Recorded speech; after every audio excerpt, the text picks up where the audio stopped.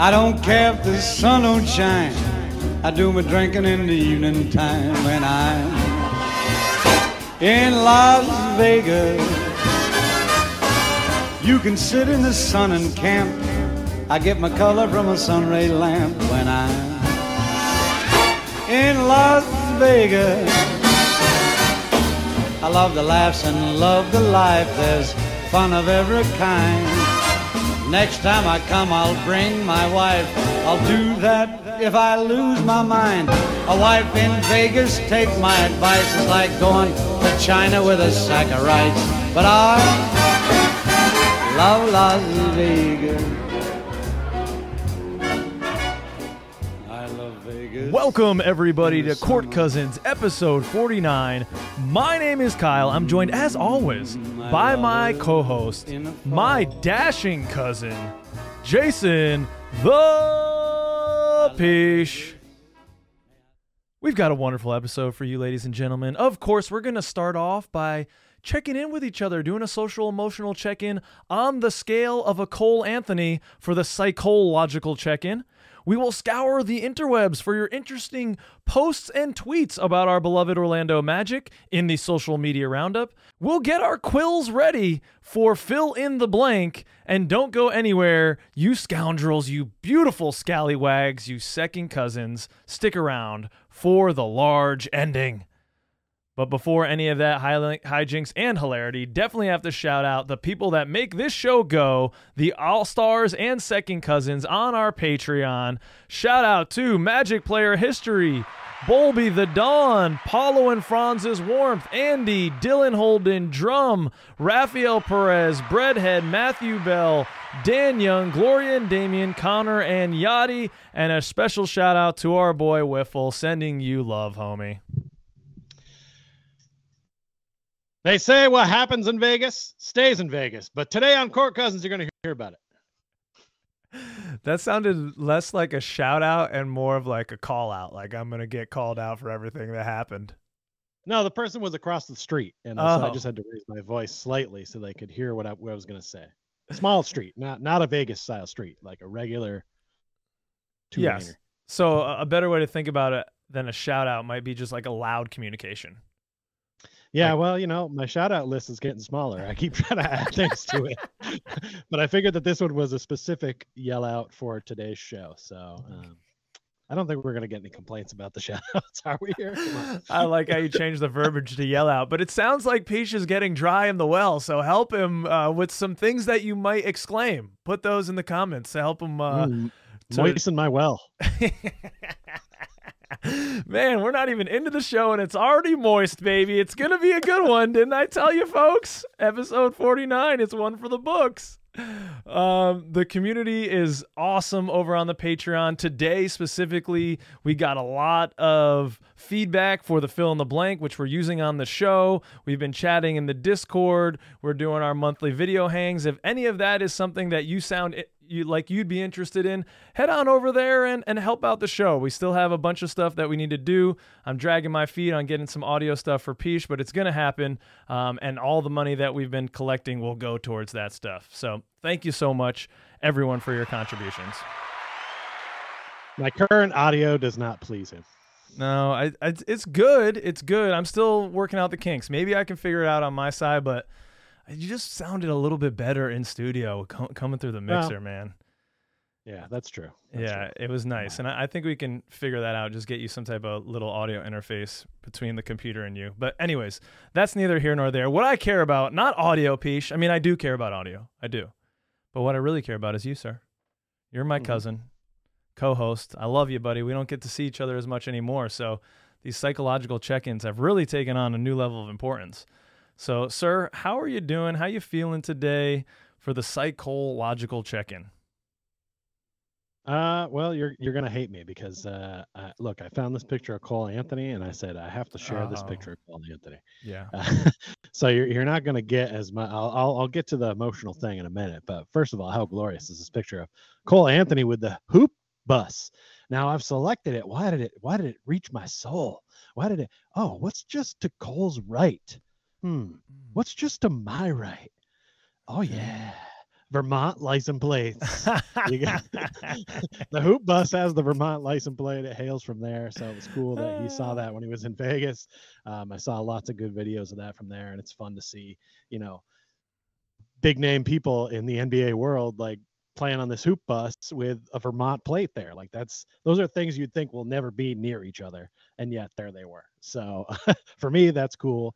But also, if you want to take it from his stance here with the crossed arms, he kind of looks all business, doesn't he? Like he's got stuff to do, and he's kind of like just taking a second to appreciate it, but he's all business. And that's kind of been me lately. I've been doing a lot of different things at work, just a wide spectrum of things to get stuff done.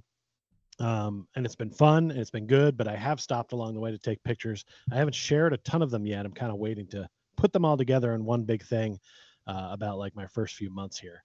But yeah, it's going pretty well. It's just mostly just kind of getting stuff done. Just being a boss, How you doing? It's business. It's business time for Peach right now. Yeah. I'm excited. The vlog is coming then, I guess. We're going to get our update on jasonpichet.com, or is that going to be a Court Cousins vehicle? No, this could be just, it'll be on jasonpichet.com. Probably like an audio blog or something. I don't know if I have enough. I'm definitely not getting into a whole bunch of video editing stuff. You know how much I love doing that. I would love to do that in theory, but it would take way too long to make it. I would take a month to make it, and then by then more stuff would happen. So I'm just, I'm not. You're a little perfectionist with it.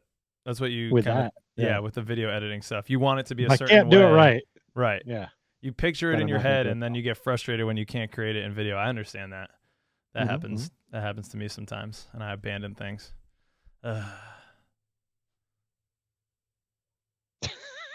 Did that just change your psychological check-in just this moment? No, I know you asked me before, but I was giving a little bit of a pause for you to ask me again and set it up. Oh, okay. Well, yeah. What do you got going on? What's your psychological check-in feeling like? Well, I have this picture of Cole, I guess from the all-white party that he went to. He's got the shades on, which you'd think would be a great thing. He's going out to a party. He's got the shades on. He's looking cool. But beneath those shades, Peach, is a little bit of anxiety. I just woke up today I don't know, feeling a little bit anxious about the day. I have a party to go to in the afternoon that I'm not really stoked about, but the lady wants to. I'm kind of feeling one of those days where I just barely want to leave the house. I've already left once, and if I didn't have to again, that would be fantastic. And so I'm feeling a little overwhelmed by some of the social endeavors that I have to have later on today. And, Cole's going to a party just like me. Maybe I'll take a page out of his book and just throw the shades on. That's a little bit of a barrier. Maybe helps me feel a little bit more comfortable. And I'll just have a good time at the party. Just go in with an open mindset. That's what I'm trying to talk myself into right now. Is it also an all-white party that you're going to? No, there'll be people of all different races there. It's a totally like mixed community.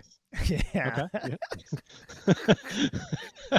I've always thought the idea of an all-white party is really silly because the last color I want to wear to a party is white. I mean, you're eating food, whatever it is. Like, there's white hides no stains, so You've got to be. I wouldn't eat if I was going to an all-white party and I'm all white. I'm not having any food. Oh, you got to get some of this. No, I'm good, man. I ate before I came, even if I didn't. I'm just not gonna eat. No fruity beverages for you either. It could be a drink stain as well.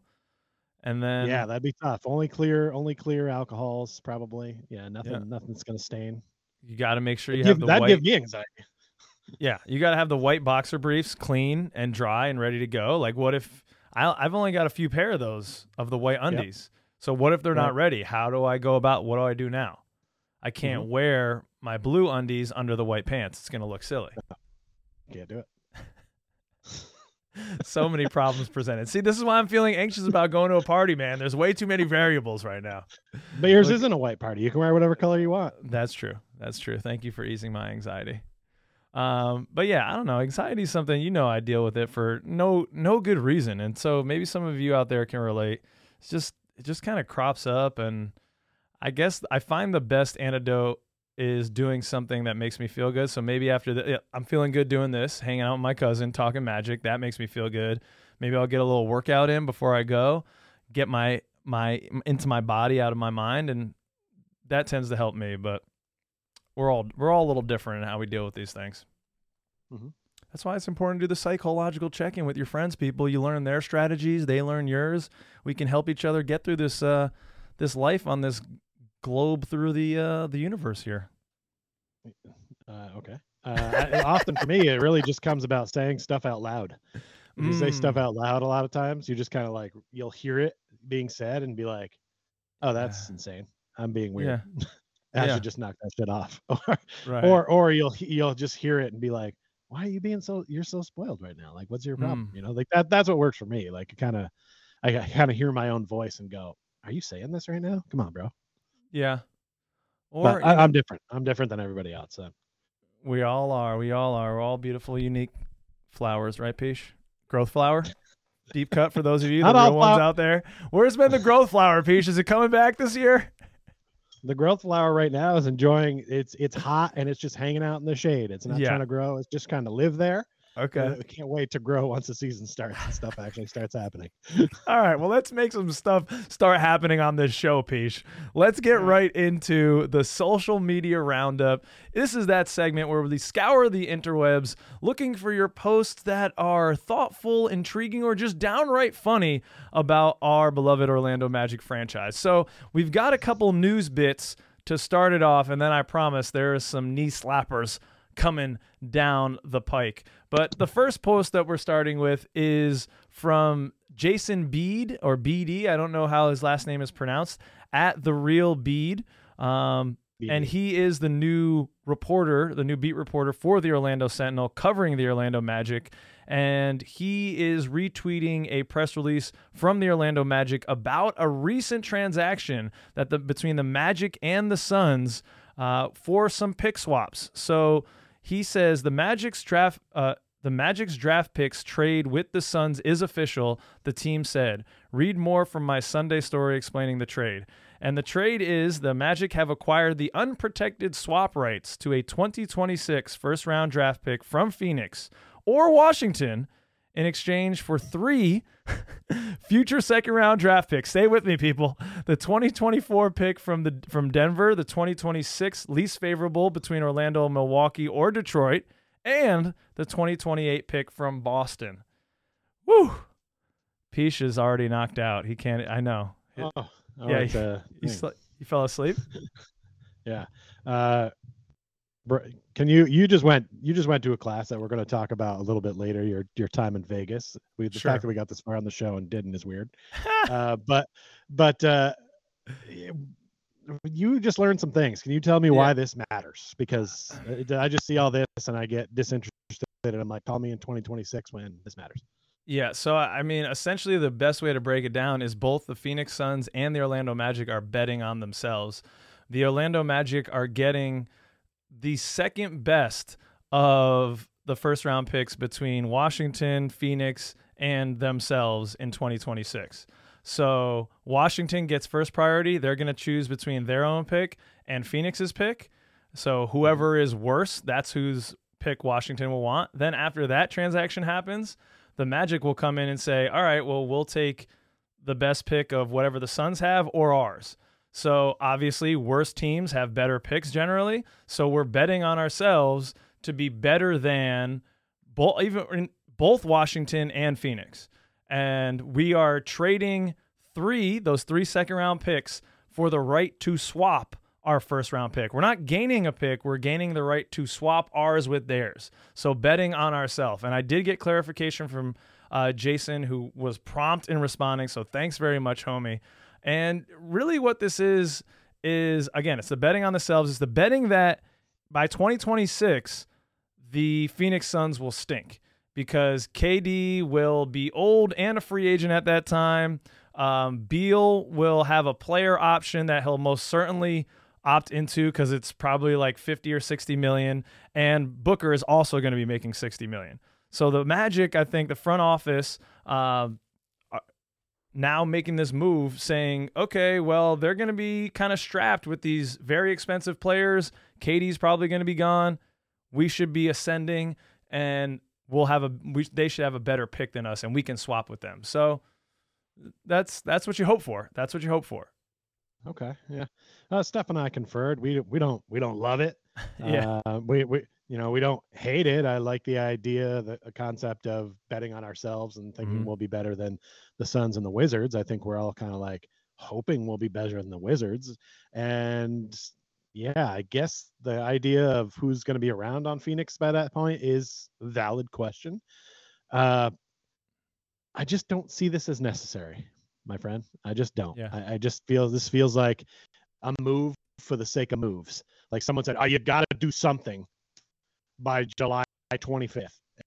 And so he was just like, do this. And it's like, okay. I mean, I guess we don't really want to make any second round picks in the next few years, which I get because we have a really young team already. So we probably don't need the second round picks. I'll give you that. I'm not upset they're gone. I just don't think, I've seen other better deals go down for second round picks. So to give up that many for just a pick swap is feels like a non-move Right, because the danger of it is the Phoenix Suns continue to evolve and stay good with Booker as their centerpiece, and we're not better than them. And so the danger is you gave away 3 second-round picks for nothing. It could be nothing. For nothing. Yeah, you could end up just picking at your own spot in 2026, and therefore we moved them, exactly as you said, for nothing. So, we'll see. We haven't used second-round picks. It's low risk. Right. Yeah, this is Anthony Parker's first move. I like to see him coming in and trying to be creative. It's something. As you said, we've got all of our first-round picks plus one other moving forward and a whole bunch of second-rounders. So we can't take all those guys. Our team is young already. We can't be hoping to take so many dudes. Anthony Parker, big swing piece. You giving your stamp of approval? I mean, not yet. We will have to get to 2026 really before we can put a solid grade on this deal. But to me, it's not good right now. It just seems like a waste. But you can't tell until it all goes down. So yeah, could have just given away 3 second-round picks for nothing basically. But okay, sure. We'll see. Hopefully, I like where it makes sense. It makes sense. Also, no cash considerations. Almost every trade we have, especially if they involve second round pick, no cash considerations. That's weak sauce. We love that guy. Come on. You're going to make a move. You bring back cash. You hear me? John Hammond's in his ear today, man. What the hell, Parker? I thought you were going to be my predecessor and do this well, do this job well. No cash. This guy he has not looked at the books yet. He didn't realize that we need more cash. And it's a big miss on my part, honestly. I did learn a little bit more about the cash considerations, but I gotta put it back together in my head. Apparently, it's a good amount of money. It's hundreds of thousands of dollars. Like it can be over 500,000 between 500 and $1 million. Like it's not a little bit of money. Yeah, cash considerations is like more than the average human will make in a lifetime. Yeah, almost. So it's a big deal. Yeah. All right, now let's go on to the other piece of news.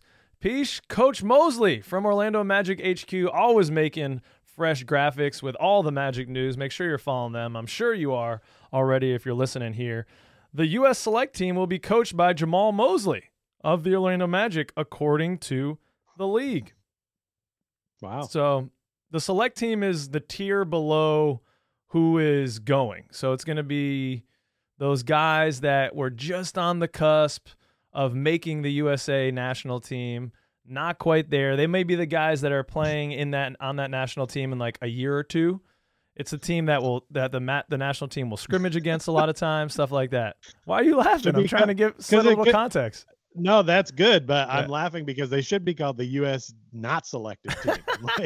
I just don't understand the name, and I didn't know what they were until you just told me, so thank you for that, because I didn't get what it was. There's way too many of these little versions of, oh, we're playing basketball, and we're this little group, and we're from Tennessee, so we're playing in this tournament against all these other states, or, hey, we're the USA, and we're playing against the Copa FIBA Basketball Championship of Doom, and it's like, come on, man, I don't care about all these things. This is a great honor for Coach Coach Mosley, though. I'm not trying to take anything away from him, but whatever this is, I'm not going to watch it. So. No, well, it's not televised. I don't think there might be one scrimmage. I think they have they might have like a red, white, and blue scrimmage. Sometimes they do, and they publicize that like right before the World Cup or whatever is coming. As you said, is it FIBA? Is it the World Cup? It's one of those two coming up at the end of August or mid-August. Yep. But yeah, this won't be televised. I think it's just it speaks, number one, volumes about how Coach Mosley is looked at around the league. He is looked at as kind of that next coach up, about who may take the reins of the USA national team. Now, Coach Mosley is a consideration for that in the future. So he is. Or if some coach tears his hamstring over there, boom. Yeah. They bring him over. He's in. Too vigorously getting excited on the sideline.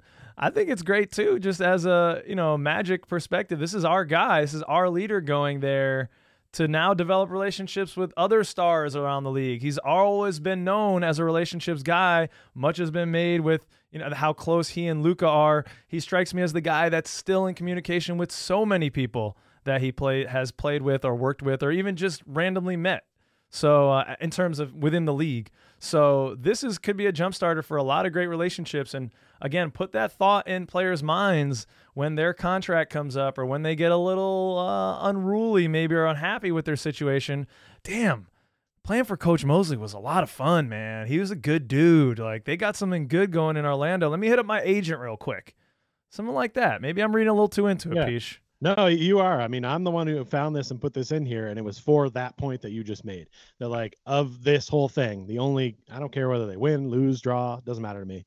I don't care about that. The fact that he gets to be there and form those relationships with guys who are going to be free agents at some point, and then we'll remember playing with Mosley and potentially come to Orlando. It's part of what will change the culture of being a place for free agents. We didn't make a massive swing this year. We didn't need to, okay? That's something we can look at down the road, and now it'll be a little easier to entice guys to maybe come in for a little less money if they like Jamal and they like the core that we've got and what we got going on. So this is part of the slow playing the long game, which I love. So congrats to Mose. Talking about the pick swaps just a moment ago, Peach, I mentioned how Jason was kind enough to reply to my post about it, but there are some questions about our friend Jason Peach in the community. Okay, we're going to that one. Yep. Yeah. Some fans are a little irate that Jason, who grew up as a Miami Heat fan, is now covering the Orlando Magic for the Orlando Sentinel, and also friend of the show, Orlando Magic HQ's Brett James, who makes some really good Orlando Magic content, straight form content on YouTube, is also raised as a Miami Heat fan. So, Wingspan Whisperer here says there's no effing way the Sentinel hired a Heat fan to cover the Magic. Unbelievable. And then also showing, Brett in a Heat jersey next to the title trophy posing. It's like, there's some frustration that, hey, can we have like Magic fan content creators and writers actually covering the Magic? Why did we have to have Heat fans come and cover our team? What say you about this, Peach? Where's your social emotional check-in on this one? Do you have another psychological check-in for this one? A little, yeah. I think first of all, I do agree with what you're saying there. Like, there's plenty of good Magic content guys out there. We've had some of them on this show. We reference them in this segment almost every time we do a show. Why can't they just get one of the guys from HQ? Or one of the guys from Six Man Show? Those guys write articles and stuff like that. Why not give them a shot? They've been following the team for years. They know what's going on. Wouldn't you rather have that voice of the fan in there? However, I think probably because we're not from the area, I feel this way. But like, if he's a good journalist, he's going to just do his job. You're looking at a guy, you can see it right here on the edge. I was a Canadiens fan. I worked for the Boston Bruins for 6 years.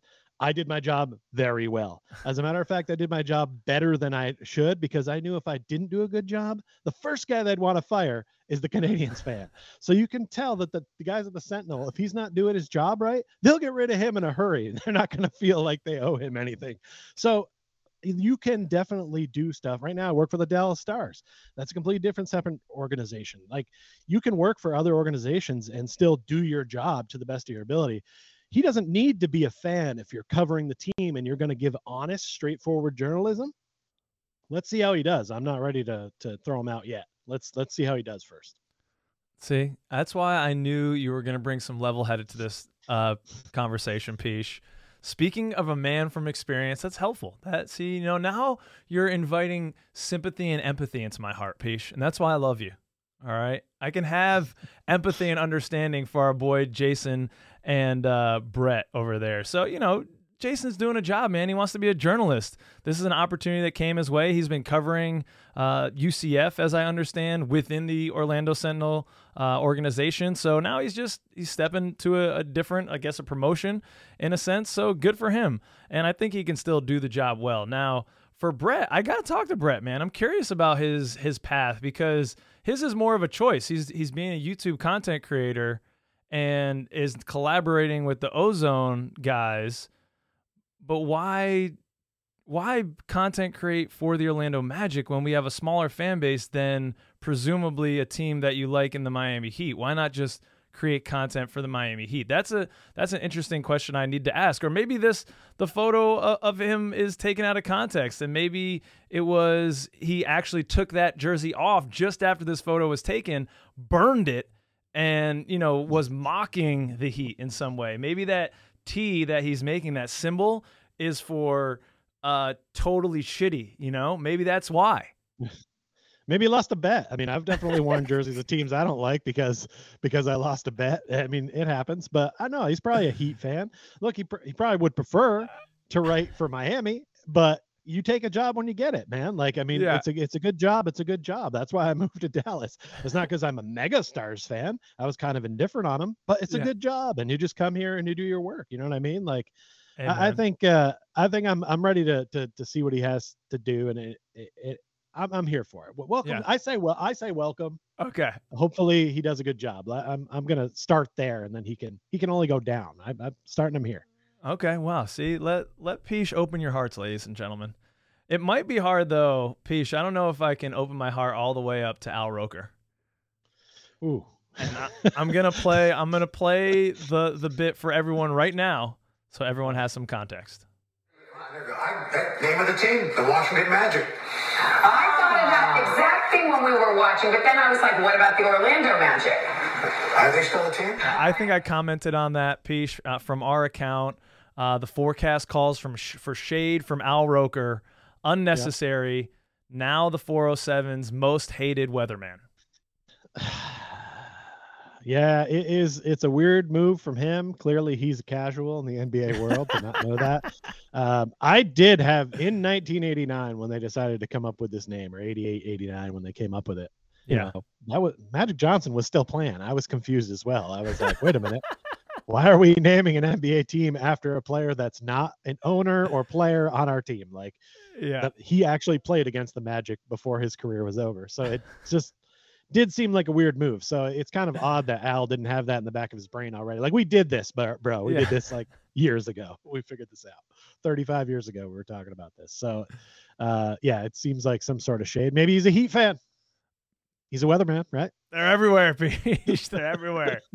Shout out to the host though for calling him out on that. She knows her shit. She's an NBA. She's a huge fan. She's a second cousin. She's watching. So what is that? Was that Hoda Kotb? I can't remember who they have in there yet. This is my first time seeing. I don't even know what is this, CBS, NBC, something like that. Who knows? But shout out to you, homegirl, second cousin. Thanks for watching the show. We love you.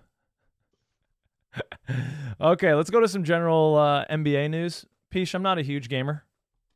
All right, I'm not a big gamer, so this one, wouldn't normally strike my fancy, but it does bring up an interesting talking point. All right, this one, Jamal Murray was given an 84 ranking by NBA 2K24. Below guys like Miles Turner, Brook Lopez, the list goes on. What's going on with this? And I mean, I don't know. Jamal checks in. He says, "Hey, man, what do I got to do?" And I gotta echo that sentiment. I have no idea what that man needs to do to get in the 90s. I've got him in a 90 or 91 myself, like right now. So I don't. What does he need? Second best player on a team that wins the chip. It's 90 is just respect, right? You get an A-. 90, you just won the chip. Even Aaron Gordon, we'd probably be okay with an 84 or 72. Like, we'd be cool with it. Yeah. I mean, it makes sense with the way he played and the position he was in. Yeah. But he can't be an 84 if Jamal's an 84. Right. No. Yeah. So I mean, he's he got has to be fall a into 70. the 70s then, Yeah. which is a little disrespectful to him. And you know how much I dislike him. We'll talk about that in a minute. Yeah, we will. But what else is disrespectful is the fact that Victor Wembanyama has come out as a 93 overall. Yes. And that is the highest any rookie has ever debuted in these games. Okay. That is ridiculous. A lot of times, no matter how good a rookie's going to be, they start with a low one, but their potential will be high so that they can raise it during the season. But I've never seen a rookie be a 90 even after one season in those games. So for him to start at a 93 seems like gross negligence, especially when you have Mr. Jamal Murray down there at an 84. I don't like it. I'm not saying Victor can't get to 93. I'm saying I want to see him play an NBA game before you give this guy anything over, even over 85. So this is a swing and a miss here. Maybe they just did it so that they'd get people talking about it. It's free pub for them. They're getting it right now. Enjoy. Right. But it's working. That's the only reason to do it, because otherwise it's just not right. I just looked up quickly. Paolo Banchero's at an 84. So he's got the same thing as Jamal. Right. I love Paolo, but is Paolo on Jamal's level right now? No, he's not. Yeah, right. No, that's fair. So just from that standpoint, there needs to be a bump for him. So Wemby is above Ja Morant, Kawhi Leonard, Zion Williamson, Devin Booker, or he's at the same level as Devin Booker, Donovan Mitchell, Kyrie Irving, James Harden, Jaylen Brown, Trae Young. I mean, pretty much everybody. De'Aaron Fox, Tyrese Halliburton. That's the all-stars of the NBA. Like that's all-star level. So like you're already putting him at this level before he's played an NBA game. And can he get there during the season? Yeah, but you know what? NBA 2K is one of those games that's live online. They update guys' ratings throughout the season. So just start him low and then move him up as he proves himself. There's no reason to start him at 93. It's not right. No, I mean, I get if you want to make this guy the highest. I don't follow the game, so I don't know what the highest ever rookie rating was when LeBron came out. These games weren't as huge, and these ratings weren't as huge as they are now. So if you want to make him higher than LeBron, and LeBron was at a 92, so you got to make him a 93 because everyone is in the Wemby. He's generational. Hey, okay, I saw him play for a few minutes at Summer League, and you could tell even in that time that he is definitely different, but it seems weird. Like you said, like just make the sky high, make the ceiling high, and let him get there after a couple games played. Got to do it first. The guy loves to touch ceilings. He's right next to him.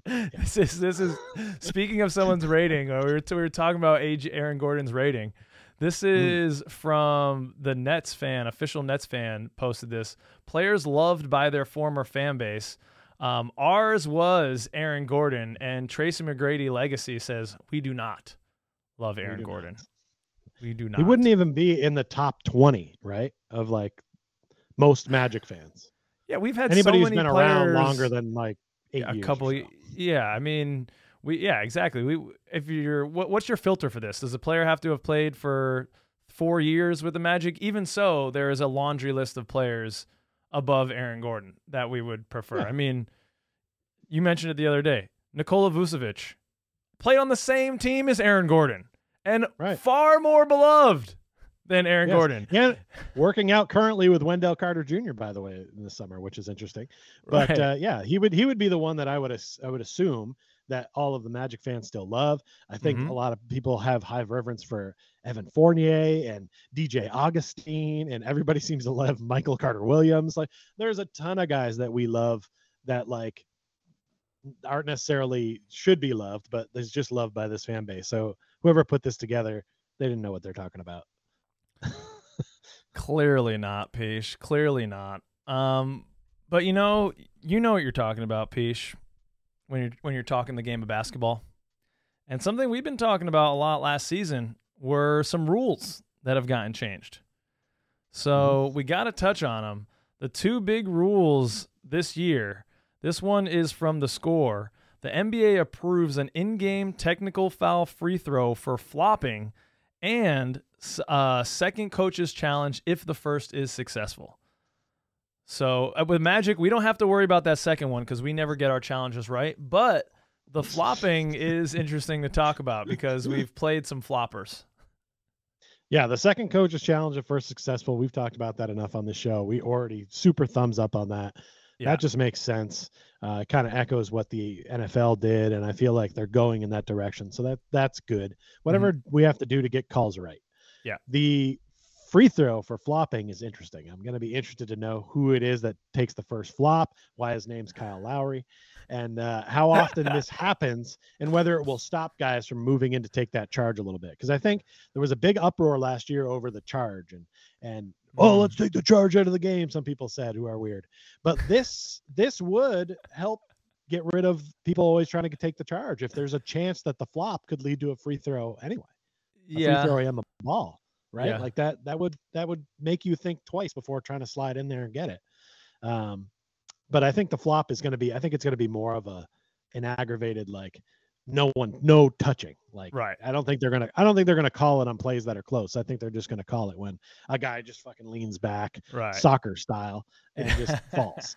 And it happens from time to time, and hopefully that does get rid of that. Cause that is a really terrible part of the game when that happens.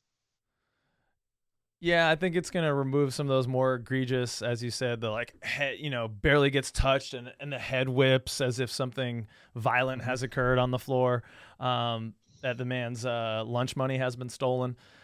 I don't know. I just that'll clean up some of the stuff in game, but I don't think it's going to have much of an impact because thankfully, I think as you get towards the end of games and especially the end of games in playoffs, referees do a little bit better of a job of swallowing the whistle and letting the game play most times. So how often will we see this in moments that matter?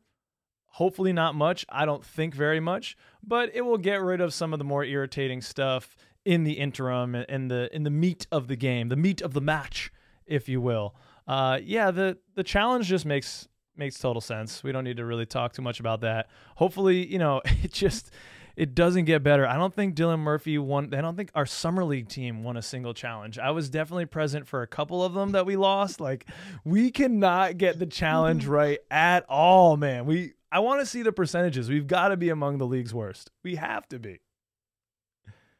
He has some big huevos to do that in Summer League, because if you don't get those right, how are we going to hand this guy back the little telestrator and ask him to make those calls again? No.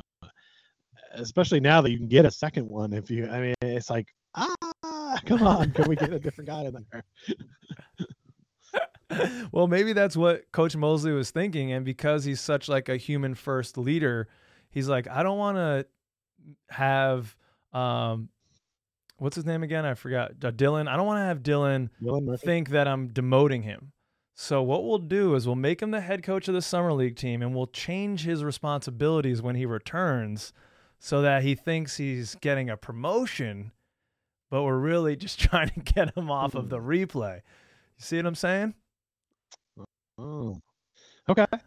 Yeah, sure, that's fine with me. I'd also be fine with me if he was picking up towels and doing guys wash too.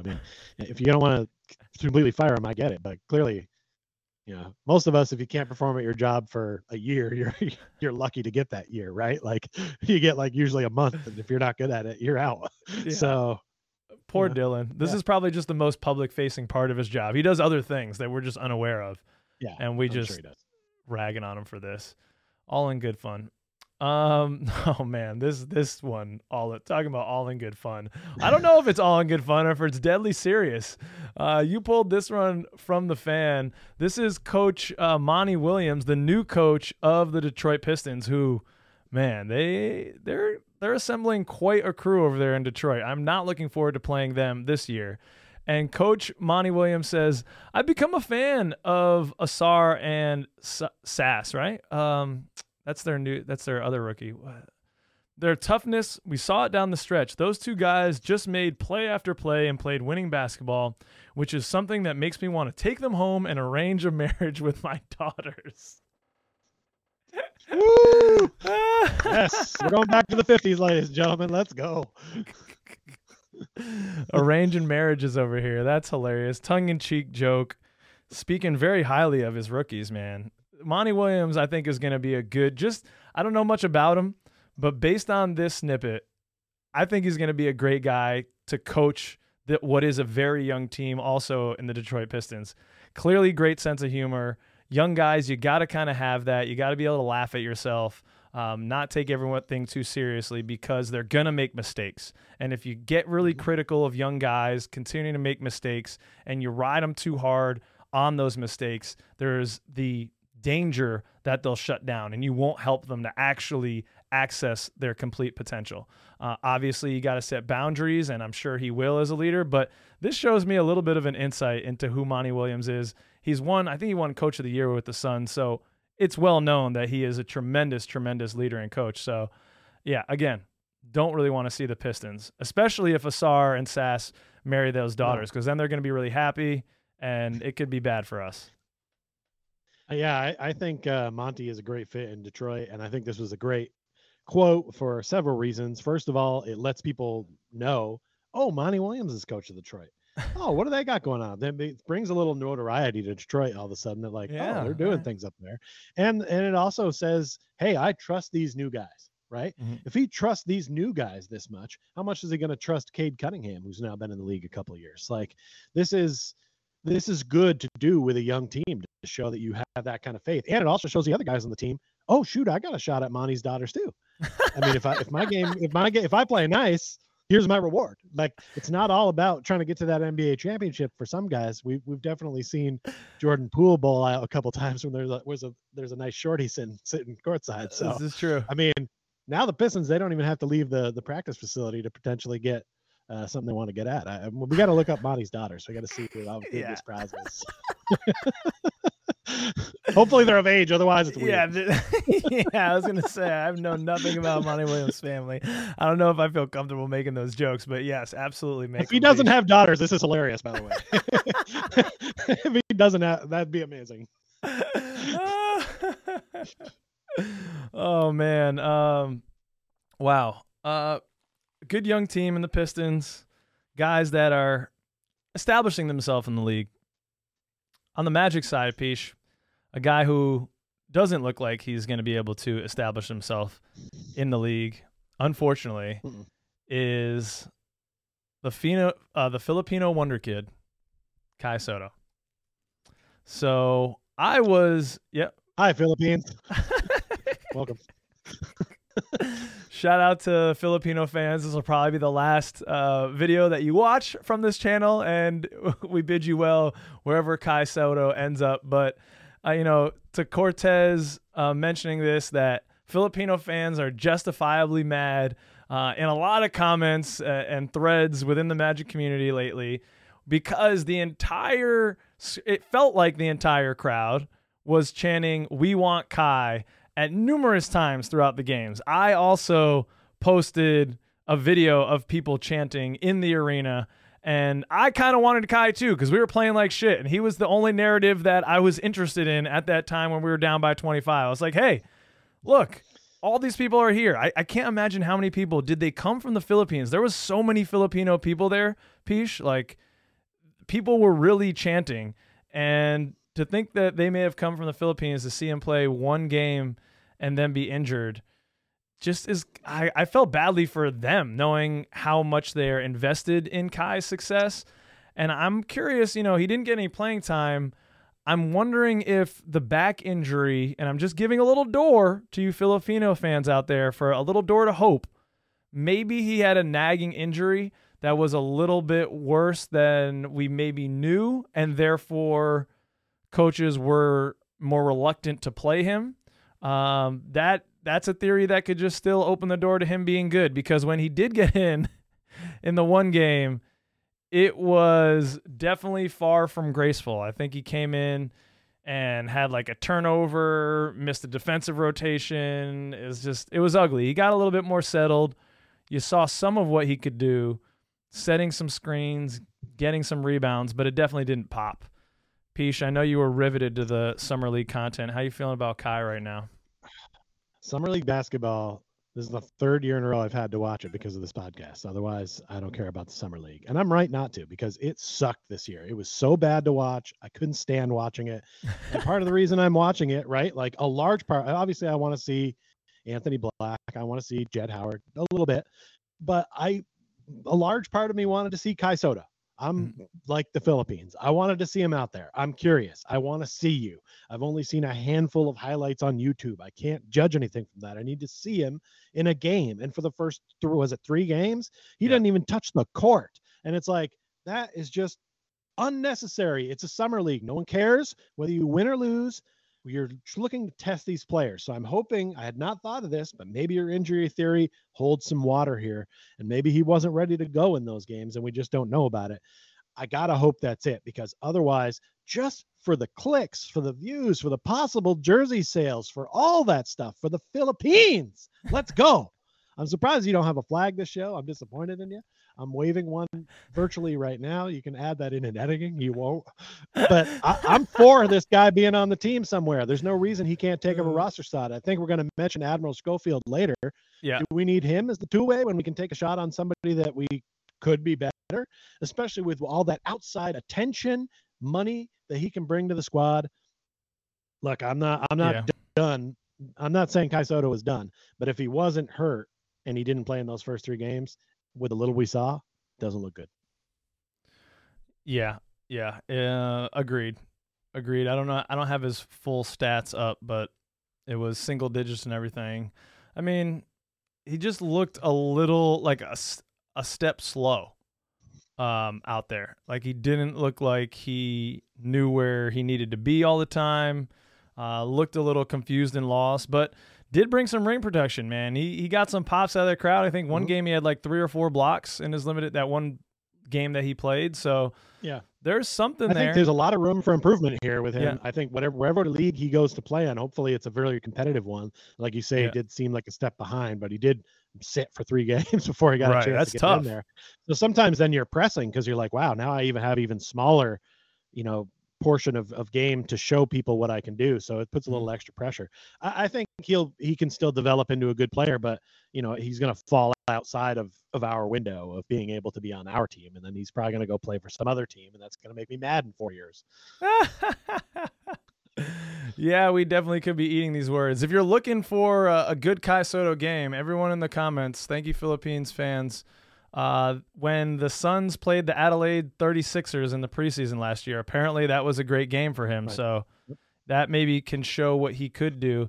Let's go to the other offseason move that came into the conversation, was the signing of the second of our 3 available 2-way contracts, signing Admiral Schofield.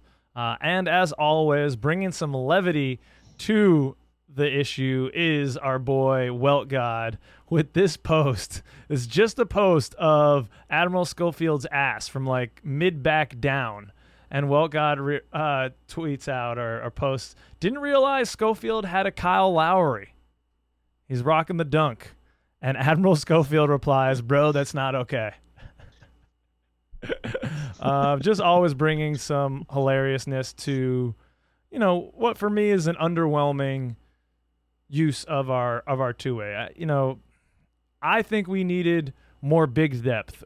We have to use that last 2-way spot to sign a true power forward / center. We need a big man. Mm-hmm. Now, Admiral plays the 4 a lot of times, and he's even played some really small ball 5, but the man's 6'6". He plays way larger than his frame. He's definitely, he's beefy, so he can move people. I'm sure that lower center of gravity, he bumps around down low. He kind of reminds me of like a Bruce Brown type. If we're gonna have him in that 4 role, a guy who's very small but plays what is traditionally the larger positions, but that's not really. Or another 6'6" guy who played power forward and was the round mound of rebound, which kind of fits with this post. Charles Barkley. That's fair, Peach. But I'm a little confused. I wanted more power forward and center depth, and Jeff Weltman would say, "Well, here you go. Admiral Schofield's a 4, Kyle." And to that, I would say, is he really though? He seems more like a wing. and I think we just drafted 2 guys that are like that. So where exactly is any pathway for Admiral Schofield to play at all? And most two-way contract guys don't get a path to play. They are bench guys. They are in case of emergency. We have so much depth and length that we can fill those 2, 3, 4 spots pretty easily. So if we put a little bit of a smaller guy out there in Schofield, but he plays like a big man, I'm for it. I think this is a move for team. I think Schofield's been part of the team for a while. I think he's a bro. He goes by Uncle Schofield. I'm sure he's like one of the locker room leaders in there. He feels like that to me. If there's a scrap, Schofield's got your back. We need some dogs like that, right? Like we need some guys that will get in dude's shorts. Right now it's kind of Moritz and him and maybe Joe Engels this year. But you need guys like that on the team. And if we're not going to be making a big splash, then stay with what's familiar to keep the team consistency there. I'm fine with this. That's a damn good point, Peach. That's a damn good point. Admiral Profield right here. The propagandist for Admiral. You need to get, Admiral, get your marketing people, call up Peach because he's doing a hell of a job. Consistency is often overlooked, Peach, and I think it can be really vital when you're trying to build a cohesive team in any job, anywhere there's a team. In your work, in my work, it's much easier to build camaraderie and work towards a vision when you have the same people who know the history of where it's come from and where it's going. So that's a valid point, Peach. That's a valid point. But I do expect still that last spot to go to a true center or a larger power forward, a more rebound screen focused power forward. Look at my man's frame right there. Is this not big enough for you? The dunk is fine. Okay, the wide hips is nice. All right, that's great. That helps low center of gravity. You can push people out of there with that dunk. But I need a little bit more height. All right. So girth is important, but also length is important as well, Peach. I've heard. Oh, sorry. I know. I want to go into the Not context me, this of other that. guy I know. Oh, yeah. No, totally. Some dude at work was talking about lack of length and girth on his team as well. Okay. All right. Well, HR, no. I'm not ecstatic about the Admiral signing nonetheless, but you kind of talked me into it. Consistency is key. Some of the other guys that we have on the team, not in two-way roles, that should be having a pathway to the court, is Anthony Black in particular. So this is from @4 missed free throws. Damn, that is a hard name to just, okay. So they say, man, I obviously want Anthony Black to be amazing, but all these people watching one summer league game against a bunch of guys that won't make an NBA roster that have already crowned him starter over Fultz next year are casual AF. Also, convenient to ignore the 7 turnovers against G Leaguers. So this is your Anthony Black post. This is your Anthony Black moment to share your thoughts and ideas on Anthony Black, Peach. This is your time. I mean, I liked a lot of what I saw ball handling wise, and his court vision is very good. His spacing, and I kind of almost hate when I hear other people say these terms, but when I watched him, I just could see the spacing. I felt like he could always kind of get to where he wanted to so that he's facing the right way or be able to get up an easy shot, which is good because I didn't see much I liked out of him in the shooting realm, which makes it tough to ever vision him as a shooting guard when you can't do the first thing. Hopefully he can just work on that. But yeah, I mean, how many times do we see guys go off in these G League games and then you never hear from them again? There's plenty of videos of piles of them on YouTube. So you can't, people use the summer league for whatever agenda they want to push. If they don't think a guy's good, then they'll point to his bad game and be like, he's going to be junk. But if he's good, then they're like, see, he's good. And it's like, well, you can't just do that because it's a weird area. Quinndary Weatherspoon or whatever, the guy we had on our team, he was scoring a ton of points. You think you're going to see him on an NBA roster opening day? No, I didn't hear anybody making the same claims about how well he played. 7 turnovers against the G Leaguers. I feel like young guys, they have those issues. You saw the same thing from Jalen Suggs when he first came in. He needed to slow the game down. That's stuff that he can work out as he goes forward. this again, still to me, doesn't look like a guy who should have been 6th overall, but he's raw, right? Like it's a raw steak.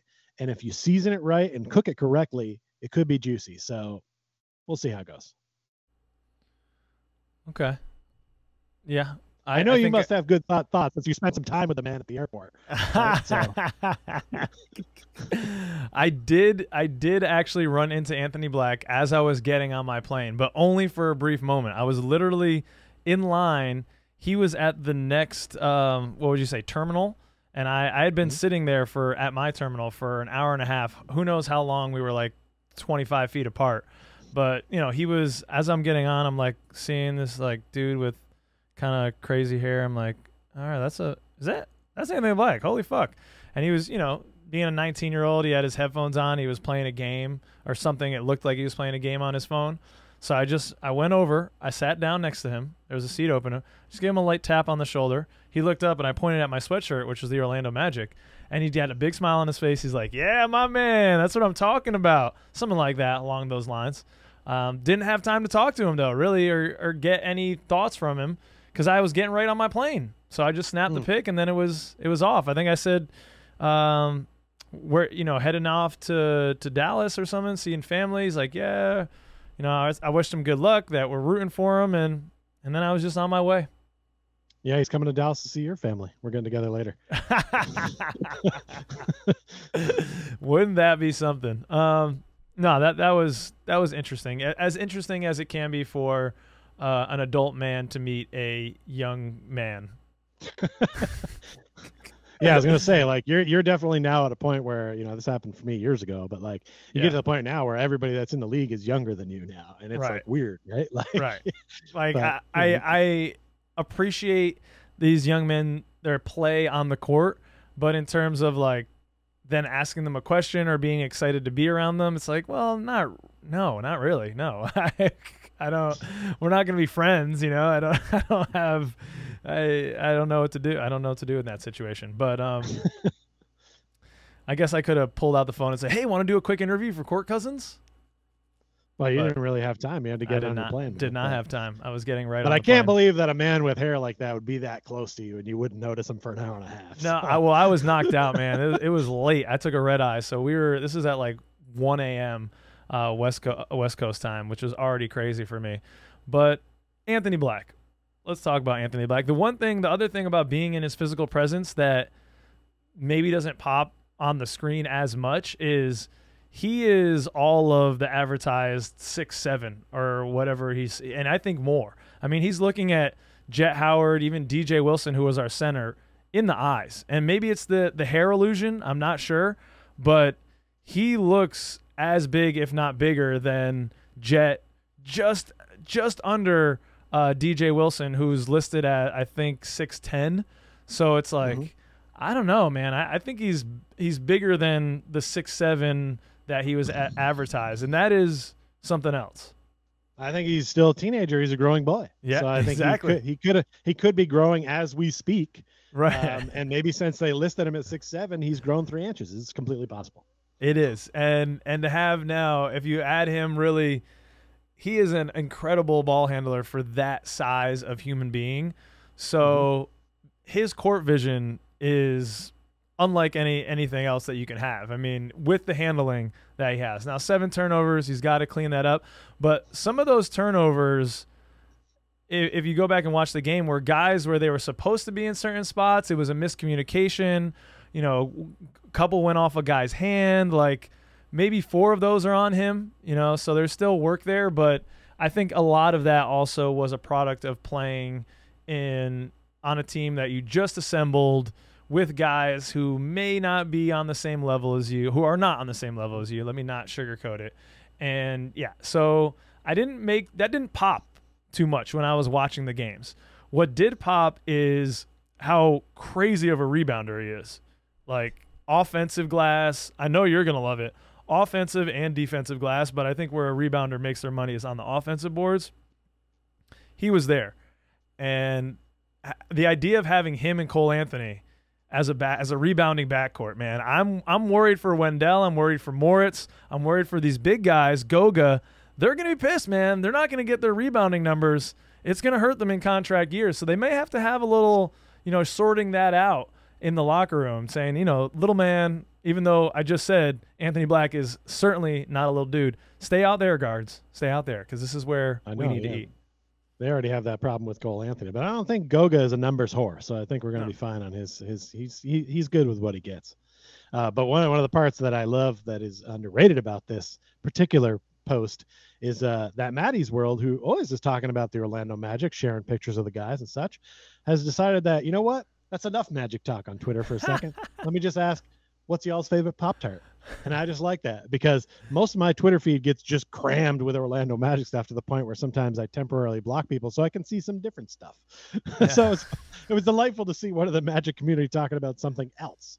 And it's highly debated. Do you go s'mores? Do you go strawberry? Blueberry, cherry is kind of one of my faves. But look, they're all frosted, because if they're not frosted, you don't really have a place in our society. I don't know who those people are. I know you haven't had a lot of Pop-Tarts. I think you had your first when I lived with you. So yeah.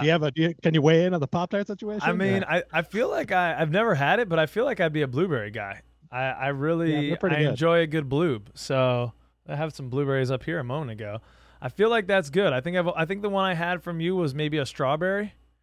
Probably, I think that's what I had, and that was yummy. But I mean, I don't know. I'm trying to stay away from the diabetes, man. The sugar comes on quick here around the hips now, age 35, dog. I can't be messing with too many. What is it? Toaster strudels? It's not a Cinnabon, Pop-Tart. Sorry, Pop-Tart.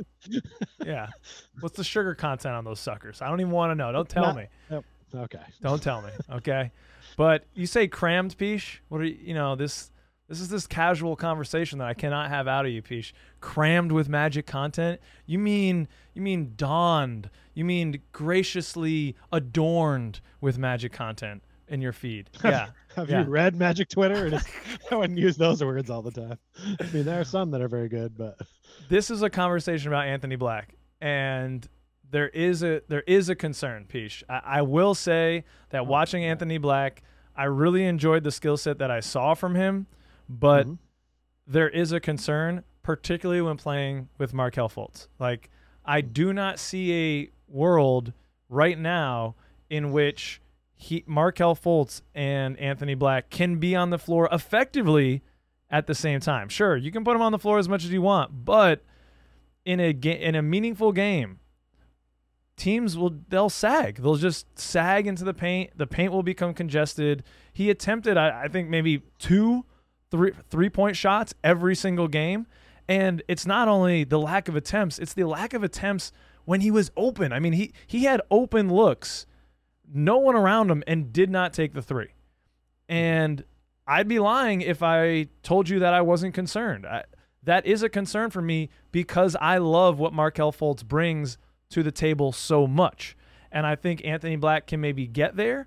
And it makes me a little worried. Is the long-term plan, like, if either Markelle or he can't figure out how to become a 35% shooter, which the path doesn't look ideal right now. I'm not optimistic about that path necessarily. If they can't become 35% plus shooters, and you can't really have them both on this court at the same time, that has me worried. What's the plan then? Is the plan that this is Markelle's replacement? Like, it just doesn't. It doesn't all the way. Make it make sense to me. Magic community, second cousins. Make it make sense. Peach, can you help me? Yeah. Like I said somewhere else when we were talking recently, it's never a problem to have. If you're a workplace and you have too many good workers, it's not really a bad thing. So I'm cool with this, because this says to me, it puts a little pressure on Markelle, but it's not a bad pressure. It's hey, look, you're starting. You're the guy. But if you don't do good, here's what we've got as a backup in the next couple of years. And it also says to Anthony Black that, like, hey, if you play well enough, we'll move you in front of him. But you've got to play well enough in the minutes that we give you, and you've got to develop. So I don't think this is a big deal, because this is, Fultz, we love him. We know he's kind of proven and he's on the way up, but he does need to take that step to borderline all-star next year in order to really get us over the hump, I feel. Yeah. And so like if he can't do that in the next year or two, look, we already have a guy that could be a suitable replacement, and by then hopefully he's brought his numbers up at least in this kill spot zones, Yeah. where I'm comfortable with Fultz shooting, to be honest. Mhm. So I'm not confused by this at all. I mean, it was a little confusing of a pick if you're looking for Right. position and what we needed, but they're looking to build the best team and have the best players, right? You can never have too many of those, I don't think. So I'm not confused or worried about anything at all, and just let it go. Let them go play it out, man. Let's see who does better and who gets more minutes. Yeah, I don't think I'll see him on the floor at the same time. That's okay. I don't need him on the floor at the same time. Right. No, that you bring up the points you bring up about competition. Those are great. The level of competition within the team is definitely going to be elevated this year. Excited to see that. And the point about, hey, I'm pumped to have Anthony Black as the backup point guard when Fultz comes out. Like that's exciting to me. I think that second unit is greatly elevated now with the presence of Anthony Black. I'm pumped to see the year that Cole has, being able to play off ball more, because he showed some real adeptness to be able to do that. And either Gary Harris or Jalen Suggs, whoever else is probably playing in that second unit there as the third guard / wing. It's Cole Anthony Black, or I don't want it. That's that second unit. I think it's going to be dominant. Cole Anthony Black. Yeah, I that's definitely, I'm excited to see that pairing. But yeah, it makes me question the pick a little bit more, and something that Anthony from Orlando Magic HQ has mentioned quite a bit since the draft, talking about how this doesn't feel like it was meant to be our pick. We didn't go into that night saying Anthony Black is going to be the guy that we hope we got, putting himself in the front office's shoes. And I definitely see that even more watching them play, because you don't draft the guy number 6 overall and then not have a very easy and clear path to starting. And right now, Anthony Black's path is, yeah, you said it's clear. You got to be better than Markelle Fultz, but you got to be better than fucking Markelle Fultz, man.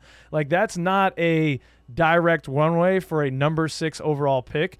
It makes me question, who was the guy that was circled? Did you think Ausar was going to be the guy, and he would be more of the huge 2 that could challenge Jalen Suggs? That's maybe a little bit more eye to eye, something like that. I don't know. And it's just, for me, seeing how well Jarris Walker played in the Summer League, and we all knew he was going to be that, like a power forward, playmaker, Draymond Greeny. Beautiful dimes, getting boards, had some Guy scoring. Can set a pick. Yeah, tough, big dude, physical. Like, a little undersized at the power forward. I made a point earlier about Admiral Schofield, so I'm not going to act like he's the ideal setup, all right? But wouldn't we rather have that? Would be a better fit for our roster. You could see more minutes for Jarris Walker in the near future than Anthony Black. So it seems to me like they blew up the board and they're like, best player available now because our guy wasn't there, whoever it might have been, and we're going with Anthony Black. So that's just an interesting idea. I saw somebody write something on Twitter that led me to believe that maybe they selected Anthony Black to trade to somebody else, but then that trade blew up. Which I hadn't really given much thought until you're saying this now, where you're suggesting it didn't look like he was the pick or whatever like that. I do think maybe they wanted Ausar, but again, I think this might be the best player left on the board. Yes. Down, it'll take a few years to figure all that stuff out. Yeah. But it's as it is with most of these players, it's up to them now. Like you got to get in there and prove what you're doing. And I think that competition on the team is going to be good. That's part of the reason that Bull is not part of this team anymore. Because if you want minutes on this team, you got to earn it. And he didn't earn them when he got them. So he lost them all. And it's going to be like that this season, but I have faith that most of the guys on this roster are going to fight for him. Yeah. So the guys not playing, they gave it their all, and it still wasn't enough. And that's good. That's what I need. Yeah, you just brought up Bull, Pish. He had some opportunities. And what the front office saw, what the coaching staff saw, hey, this guy is not the right fit, or he's just not talented enough to crack this lineup, so we got to do right by him, and we'll waive him. He was, of course, picked up by the Suns, and bucket spot. Sorry. We did with Bull, which you would normally do on a regular weekend. We smoked him. We said, "See, get out of here." No, I'm doing that every day of the week right now, Peach. It's summer, Kyle, teacher mode. And Bucket Spot, after the Suns picked up Bull, said, this will be the best starting five in NBA history, the new look Suns. DeAndre Ayton. Okay, I'm just going to start again. DeAndre Ayton. Kevin Durant. Devin Booker. Bradley Beal. Not bad. Bull as the fifth. Agree or disagree? They have a head exploding emoji. My head's exploding, I think, for a different reason. Yeah, I mean, this is another case of we laughed about how everyone, around that doesn't really follow teams thought Bol was part of our young core, and now they've adorned him as part of the best starting lineup in NBA history on the Suns. When, look, I'll just take one player, Landry Shamet is better than Bol, and he's on their team, and he could be in that lineup. So I don't know what this is other than a person who puts together highlights. If you are part of the front office and you're part of the marketing team for the Suns, you're like, oh, we're gonna have a big year on Instagram, man. We're gonna make tons of shorts and TikToks. We got a lot of highlight making guys on this team, but Bol is probably not going to be in their starting lineup. So this is just a weird post. Yeah, definitely weird. It's just, I can't even really comment. My head has exploded. It's the highlight NBA fan, which is, I think, of a large majority of NBA fans. I think that's why the NBA game has become so popular. It's so clippable, and it's so exciting in clippable moments. The teams are smaller, the players are more recognizable, and seeing them do crazy things on the court. And Bol is kind of a fashionista as well. There's those worlds combining. Yeah. Plus the celebrity of his father. It all kind of combines into making Bol a larger celebrity than the player he actually is right now. Right. It's a great point, because I know, like with baseball, I'm kind of a little bit of that, and I see a lot of highlights and stuff like that. And for years, I see all these highlights. Mike Trout is the best player in the game. Shohei Ohtani. Oh my God. They have Anthony Rendon, who was, an MVP for the Nationals when they won the World Series. But the Angels suck. Yeah. Every time they haven't made the playoffs in years, right? Why do they suck so bad? I don't understand. Yeah, that's probably the conclusion of most just, casual NBA fans that are like, man, why do the Magic suck so bad? They have Bol. Right. And little do they know that we don't actually suck. We just had Markelle Fultz, who banged his toe, and Bol's not actually good right now. Mm-hmm. I don't want to take anything away from the young man. He's got time to develop. It was kind of like he's had a truncated career. Wish him all the best, but he's definitely not a part of the top 5 best lineups of all time in history. For his sake, I would have liked to see him land on a team that could even start him, honestly. Right. Like, just kind of a terrible team that just needs to put some asses in the seats, sell some tickets, and give him some time playing out there. Let him play some starter minutes for a while and see if he can hit that next level. Give him that last chance effort. With the Suns, I don't know how much he's going to play. So, well, that's the problem. It's it's a little bit of a double-edged sword here. So the downside is what you just talked about. I don't see a path to him playing on the Suns, but the other side of it is you're playing with probably the player that he would idolize his play style after most, which is Kevin Durant, a huge, nearly 7-foot player who you would think should be a post player because he's 7 feet tall, but he is a prolific scorer from the mid-range and the arc. And that's maybe what Bol is thinking, or him and his agent are thinking, hey, go watch Durant. He's the best at what you want to do. Yeah. Can practicing with him for a year elevate you to the point where you are now a more valuable asset as a wing player in the league?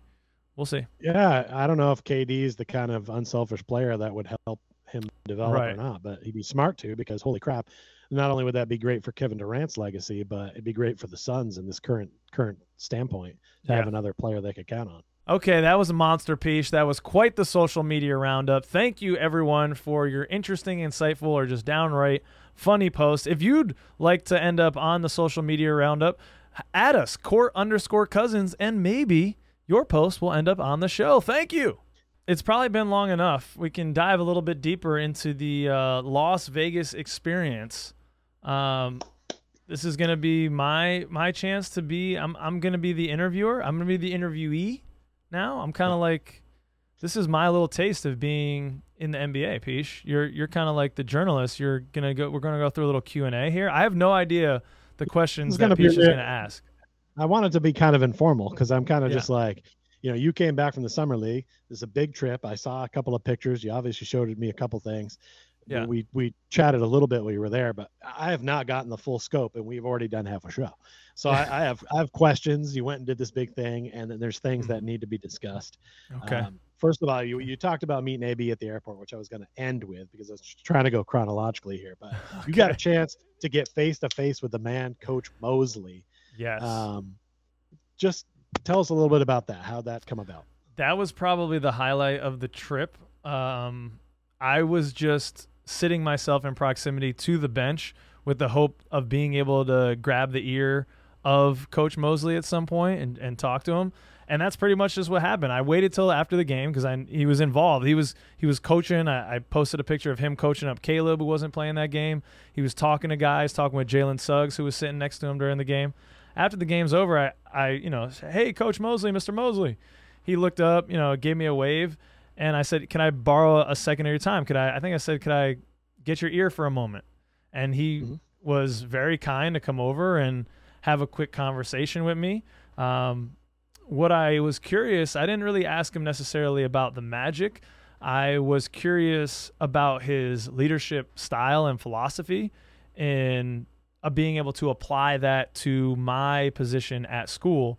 So it was really more from like a leader perspective, asking him about how he sets a vision for his team, thinking of all the assistant coaches that he has underneath his care, and then the players as well, in terms of, I'm like, how do you set goals? How do you provide feedback and stay consistent and on path with your goals and vision as you work through the leading this organization, which is kind of like an organization within an organization, his staff and players.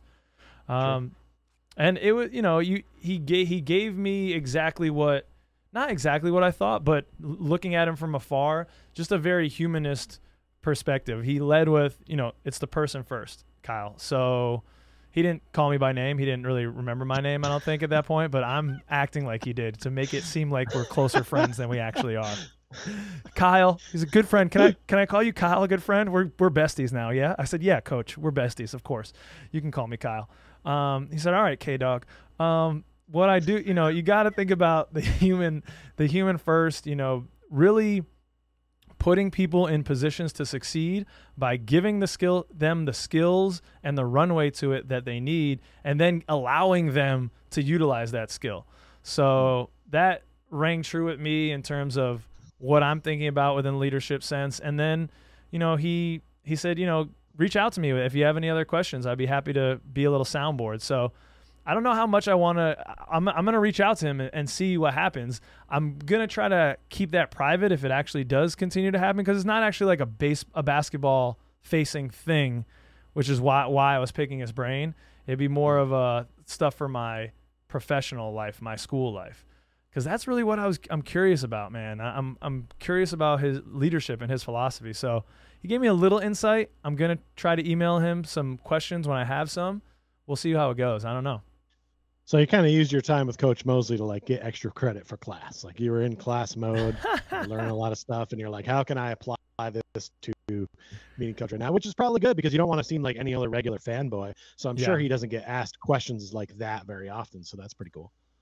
Yeah, I actually was sitting right in front of a reporter for the 905, the G League Toronto Raptors team, and she is going to probably be coming on, Peach. She's also Irish and French Canadian.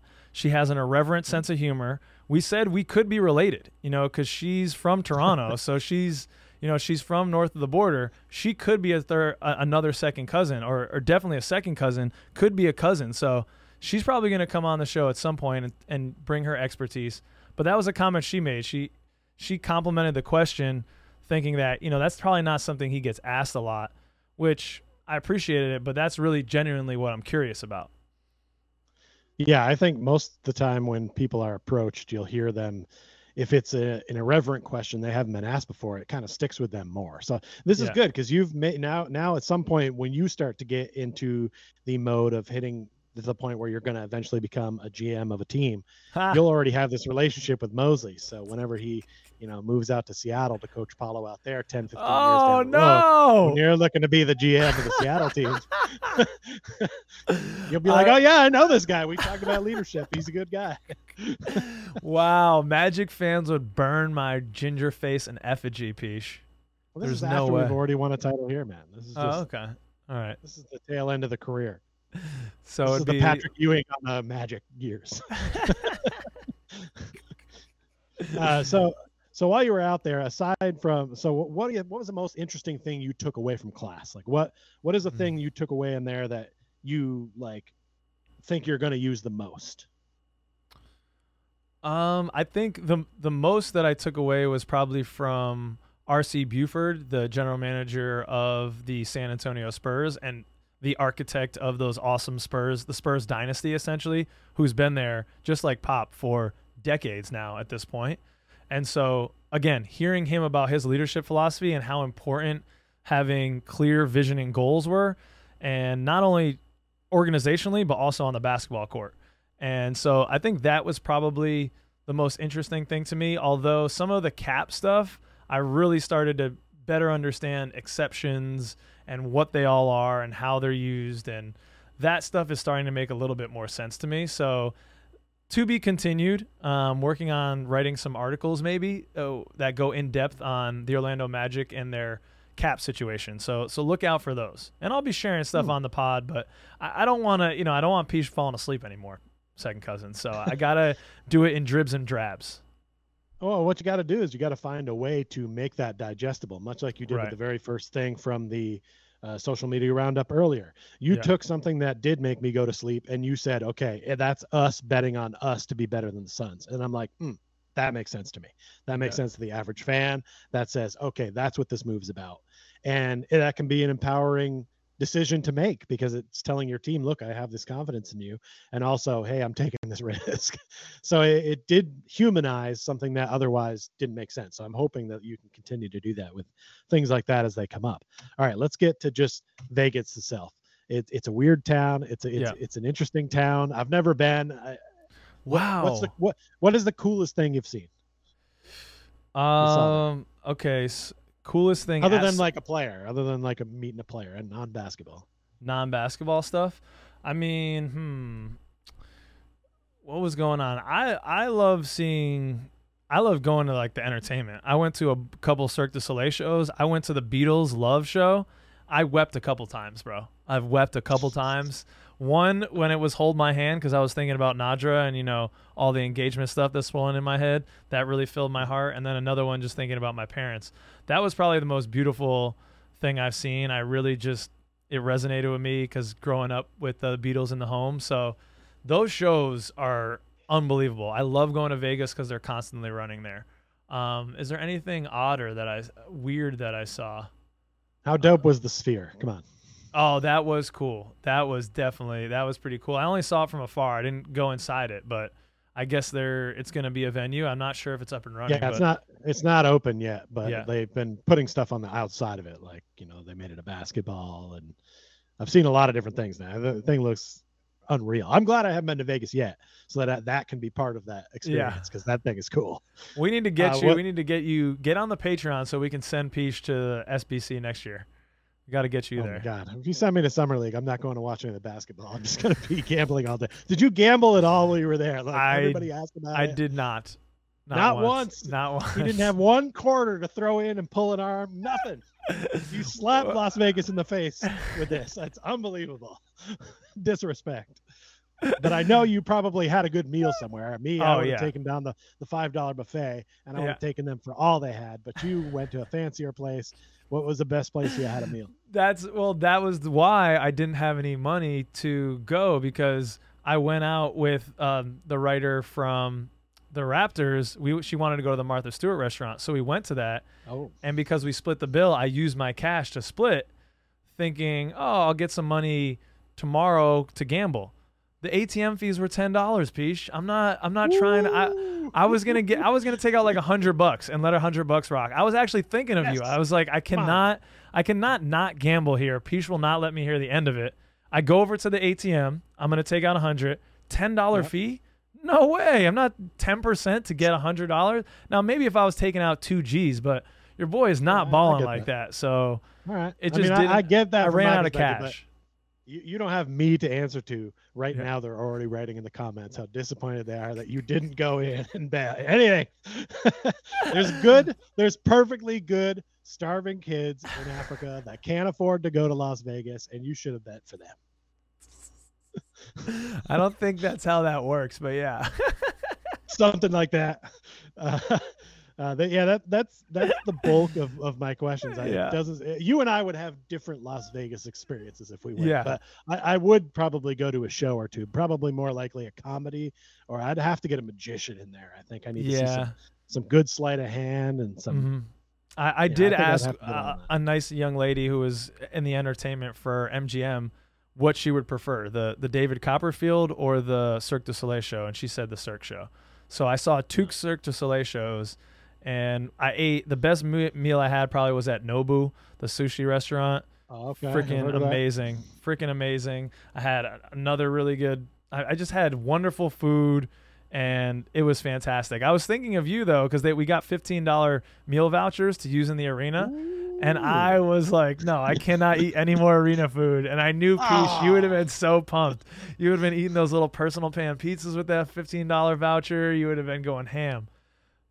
Oh, he's gone. But I was able to use those $15 vouchers on beer, I found out. So Zombie Kyle did kind of make an appearance one night. All right. Yeah, the same day I got to talk to Coach Mosley, I was like, I need to celebrate. All right. Well, at least you did a little imbibing, but it's definitely not the typical Vegas experience. But I mean, I get it. You're there for that. I've been to some conferences and conventions too, where like you want to tie it on at night, but I got to get up at 8:00 for class tomorrow, so I got to be presentable. Right. So I kind of get that, but man, you didn't let it all hang out, but you at least looked out the window. So yeah. I definitely missed you there, man. I think. In the video vlog that I put at the beginning of this conversation, there would have been a lot more had I had a partner in crime there, but going solo, I'm kind of just, wandering around and taking in the sights by myself. You and I together, we create some chaos that needs to be captured on camera. Alone, it's kind of just like me kind of moving around. So that's another reason I need to get you out there, because I need my partner in crime out there in these environments so that we can truly have a Court Cousins experience. Fair enough. Yeah, I think if we had the mics and we're walking around, it's a little easier to take video of somebody doing something versus just random video. So I kind of get that. But I've gone on so many trips by myself, I kind of always prepare to do some of that stuff. But that's part of the experiences, man. Like we did Orlando together, and that was kind of a mix of what we would normally do instead of just all what you would do or all what I would do, which is just makes it a different experience. So I would think if you went again and we could do it upright, we could do more show stuff. It'd be fun. So potentially down the road. I mean, that's unless you got anything else that I didn't ask about that you feel like needs. Is there anything I didn't touch on that you feel like you got to share? That was a cool I heard Jerry West took like an hour and a half to talk to us and shared a lot about his personal journey and where he came from, which I had no idea. His relationship with his parents and how that shaped him as a man, and it was moving. It was just completely. That was another time that I cried on this trip to hear this man who is. He's the logo. He's the freaking logo, and he's up there. He's logo man, opening up his soul and crying himself. Talking about his relationship with his father, and you're just like, "Fuck, man, I can't." This is unbelievable. You would never hear it. I'm not sharing too much right now because I just out of respect for them, because it was a vulnerable space, and they didn't want people videotaping it or putting it out there or anything. So, but man, it was. I mean, you don't see that. I'm sure in the brochure for this, you didn't see like No. Jerry West is going to make you cry. Yeah. I mean, this is not something you think is going to happen in your lifetime, let alone even as part of this class. So that's Right. definitely a cool moment that I'm glad you shared, because Yeah. that's not something I would have even thought to ask about. Like, which NBA legend made you cry on this trip? Yeah, and then the networking opportunities were really cool. You get to meet, there were all types of writers that I was sitting next to, Mike Schmitz, who from ESPN, Sam Vecini, who I talked to a little while. You got like those types of guys just kind of hanging out, NBA reporters.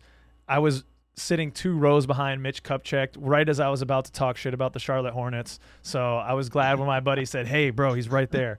But those are the types of things that happen. Yeah, those are the type of things that happen there. And if you are a wonk like me, it's a once in a lifetime type of experience. The biggest network though are the other people that were doing it. I would say I was a little bit on the older side. Just on the older side. There were definitely people that were older than I, but that network is the coolest network. Those kids, I mean, there's some kids like right out of college that are sharp as hell that I intend to keep up with, and they're definitely going to be in a front office at some point. They're just too driven and too smart of individuals. Shout out to my boy Rob, who I just got off a call. He's helping me with some CBA stuff. These types of kids, it's their life right now. Like, they're really into it, and it's cool to see. I was a step, away from that. I didn't have that same intensity, but that was really inspiring to see how this kind of next generation of basketball business people coming through. It was kind of cool. Kind of cool in that respect. Yeah, I was going to say, there's probably a lot of other people that are going there, because this is for like their full-time job. This is the Potentially career path they're going at. And you're like, I got a little podcast and I'm just curious about stuff. Another person that was there that was cool was this guy, Toko. He's from Georgia. He's going to be playing with Goga. He's like, Goga's my boy. He's on the Georgian team. He is the head of the European Players Union, and he was there. And so I got some time to interact. He was another student. So those are the like caliber of student, too, that you see. You see these guys that are all-time UNC greats now entering the business side. You see guys that are still playing in the league. So it was cool. It was definitely a cool experience. Highly recommend. All right, we're already a little ways into the show now, over an hour and a half piece. We're going into fill in the blank. It's that time where we do exactly what it says. We fill in the blank. And shout out to our patrons who came up with many, I think all of these fill in the blanks for us. So Peach, are you ready? Is your quill sharpened? Does it have ink? Are you ready to go, sir? Oh, there it is. I'm using the modern ballpoint version. Okay. But Lame. I'm ready to virtually dip it in the ink. And the first one is the best thing we saw from Rookies Over Summer League was. I'm going to let you go first on this one because you were actually there. What is the best thing you saw? I did go a little bit hard on Anthony Black because I am worried about fit, but it is just a concern about fit. But the best thing that I saw out of our Rookies Over Summer League was Jet Howard's shooting. The man is not afraid to shoot. And as a Magic fan who desperately wanted to see some guys with that upside on their shooting side, Jet Howard can be that guy. He's going to bring a little bit on the playmaking side, and I liked what I saw from him out of the defense. So for me, Peach, Jet Howard's shooting was a nice breath of fresh air to see a guy walking it up and just pulling it. Like, I like to see a guy who's not afraid to shoot. That's what we needed, and we got that guy in Jet Howard. So, that was nice. What about you, Peach? I'd be lying if I said I didn't echo your sentiment. It's Jet. He's the one that we weren't sure if they should be taking him at 11. He's the one that had a lot to prove. There were some guys that played very well that were drafted after him, so he knew I've got to step up what I do. Was he perfect out there? Nope.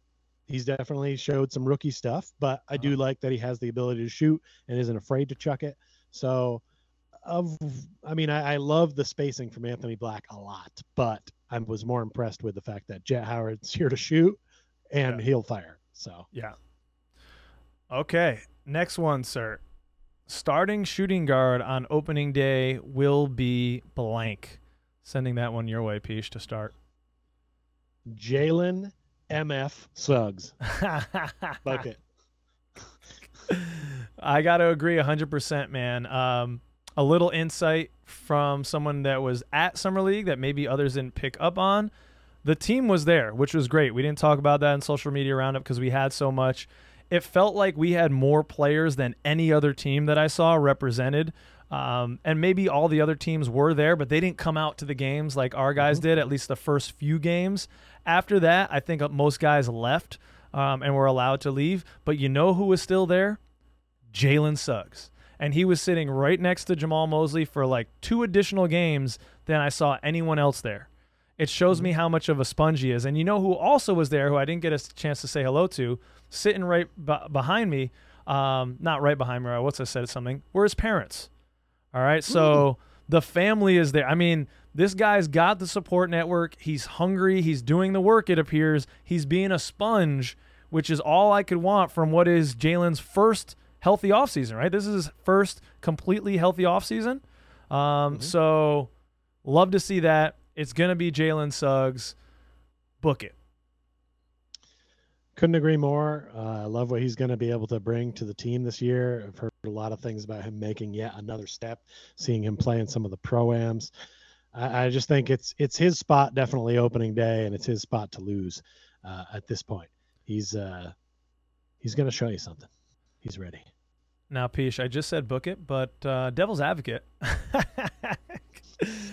What has Gary Harris done exactly to lose the starting spot? Because, yes, Gary, he's a great defender. I think he's a little bit more of a positional defender. He plays passing lanes so well, whereas I see Jalen Suggs as more of that on-ball, tenacious guy.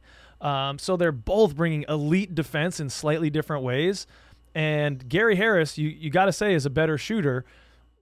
Jalen brings a little bit more off the dribble, a little bit more creation, but maybe you want that with the second squad. Maybe you want a little bit more offensive upside in Jalen Suggs coming off the bench, because really on that starting unit around Paulo and Franz and Markelle, you want a guy who is a knockdown three-point shooter.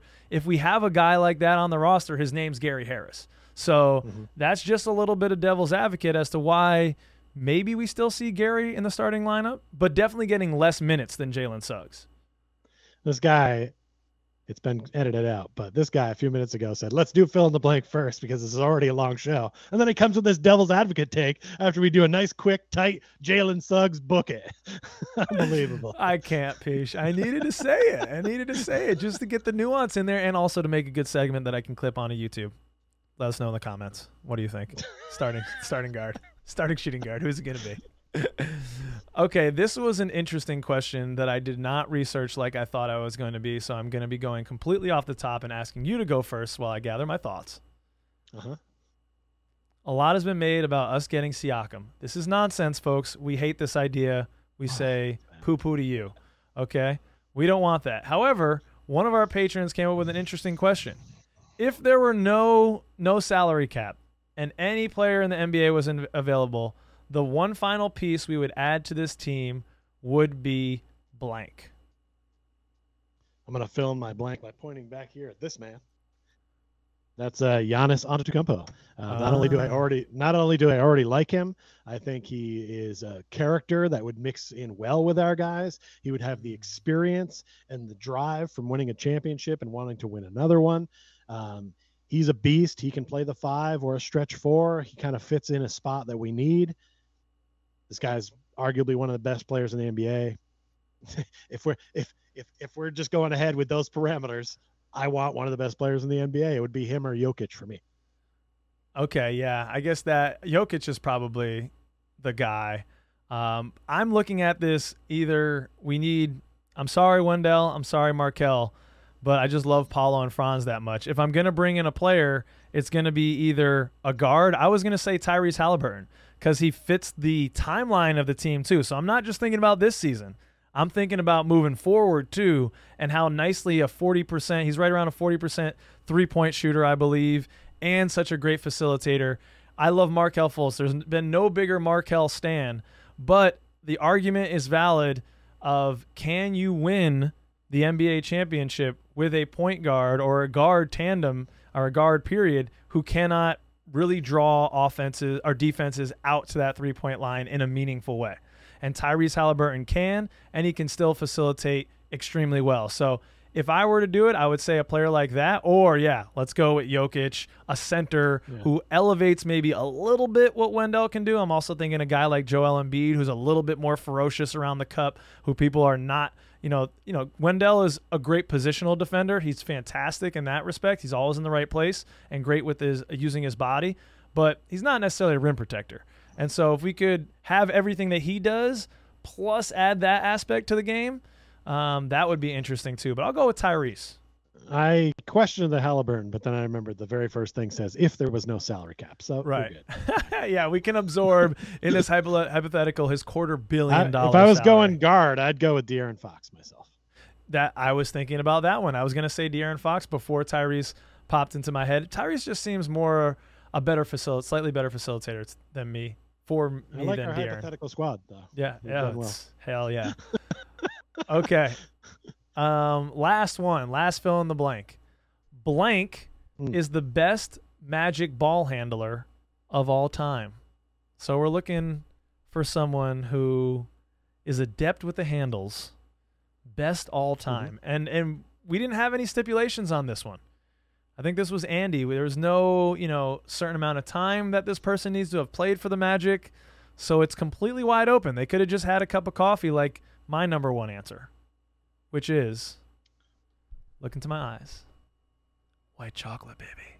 Jason Williams. Okay. Jason I didn't know Williams. if he was going to do it. He barely had, I don't even know if he played a total of one season of games with us. I think he was with us for 2 seasons, but only part of each of those seasons.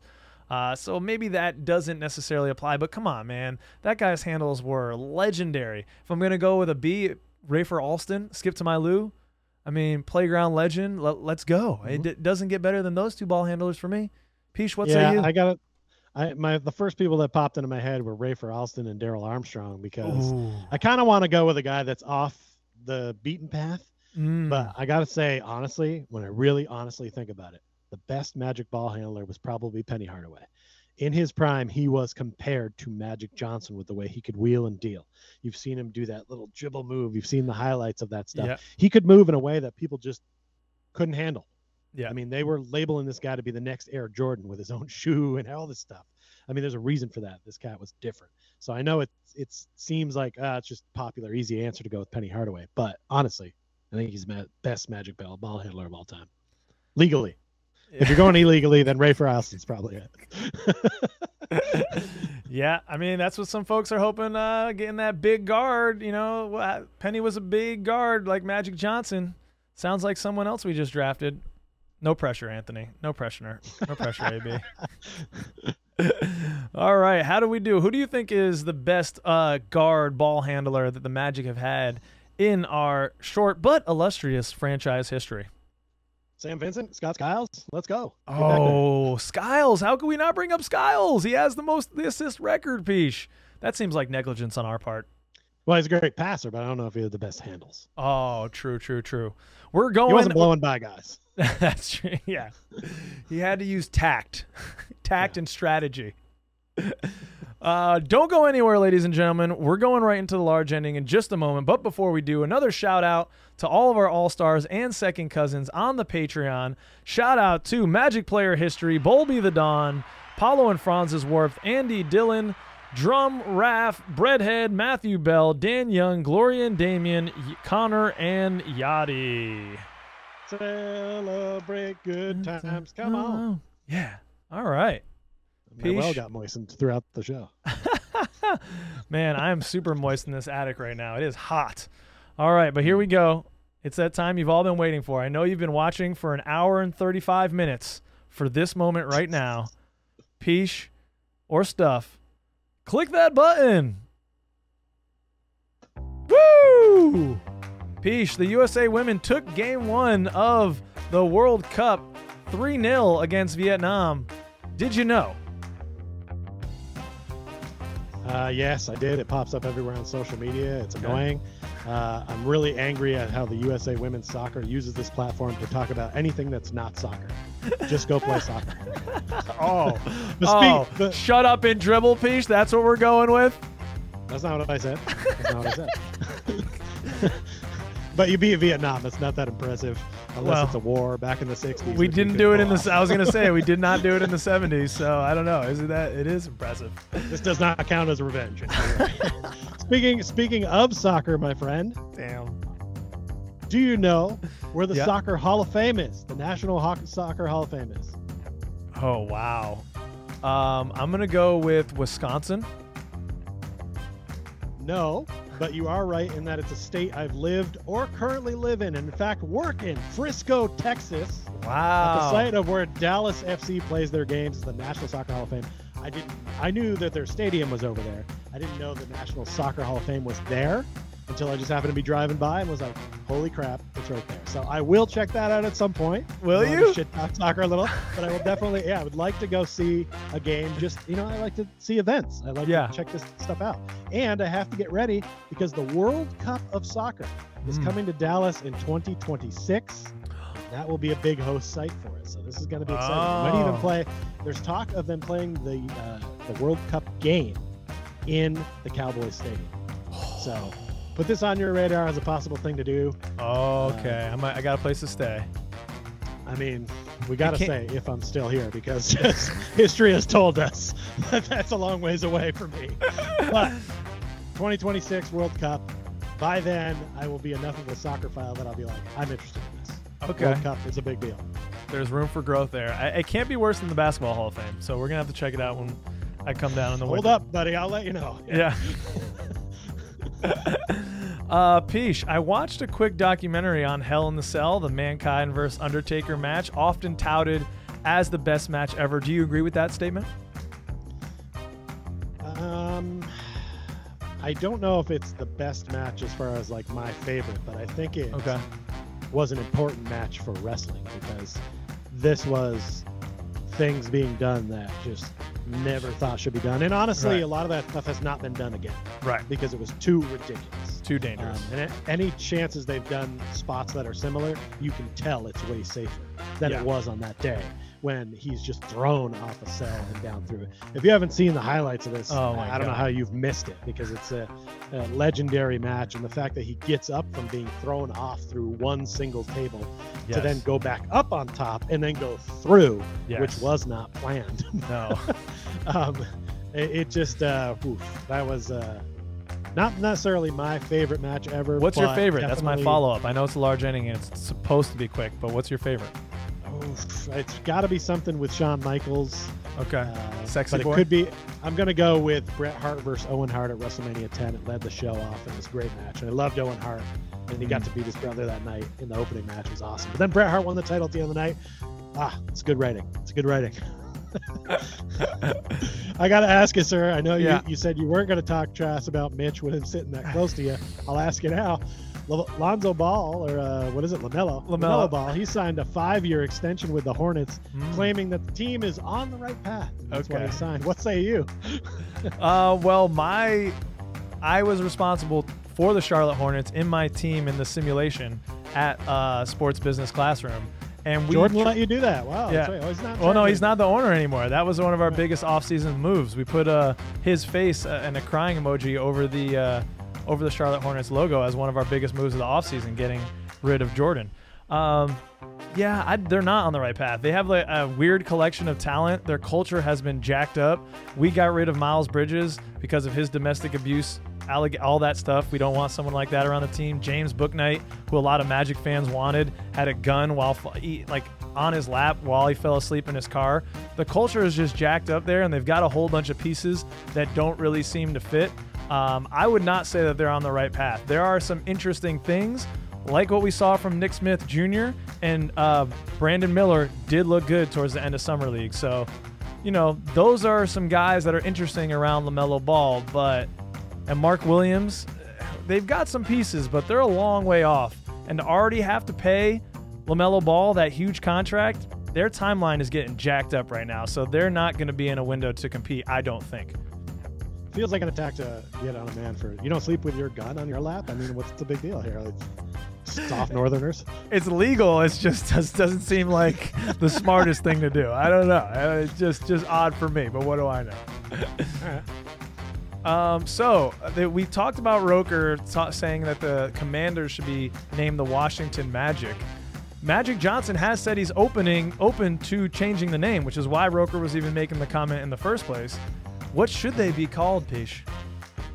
There was a lot of good names ideas when the Commanders came out. I felt that I heard some related to the Air Team, which I can't remember them all right now. But and then there's Red also Wolves.